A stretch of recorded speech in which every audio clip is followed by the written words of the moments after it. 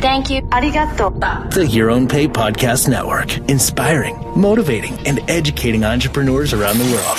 It's Demasi and Michael, just talking tech.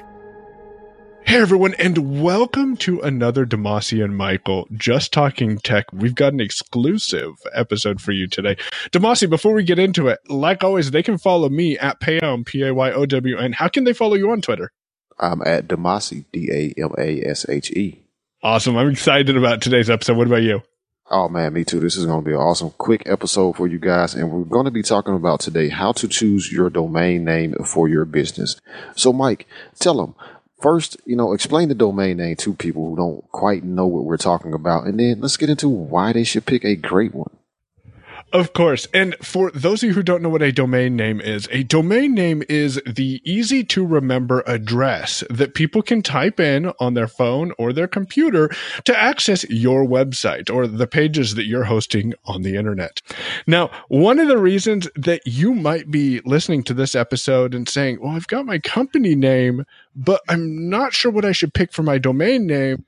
Demasi, the first thing people think about when they think of a website is something.com. But that's not what they're stuck to, is it?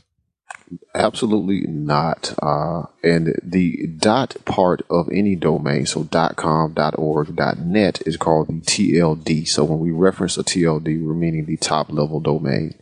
And these are, man, we have so many choices nowadays. I mean, .com, .org, .net, .us, all those have been around since the beginning of the internet, of course. But now we have things like .pizza, or .club, or .life. And your domain registrar will have most, if not all, of the available TLDs. And me and Michael both recommend and use Namecheap.com, which is an awesome place to go. They always have awesome sales. In fact, I own too many domains at this point because of Namecheap.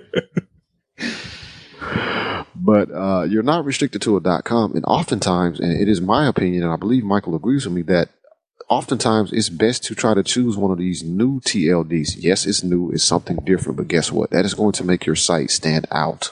If you have a site called payon.club, for example, people are going to look at that and say, oh, what .club? Okay, you've just started a conversation because they've never seen a .club domain before. They've never been to a website with this sort of TLD. So you have just started a conversation, and that is going to stick in that person's mind. This guy's site is payon.club. I should go look at that.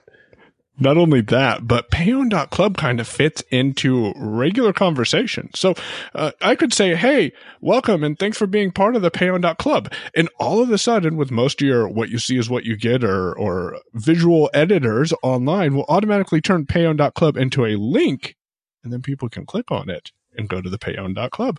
The other one that I really like is pizza. Demasi knew I was going to bring this one up there. And yes, there is a .pizza out there right now. A couple of guys that are really taking advantage of this TLD is the people over at audio.pizza.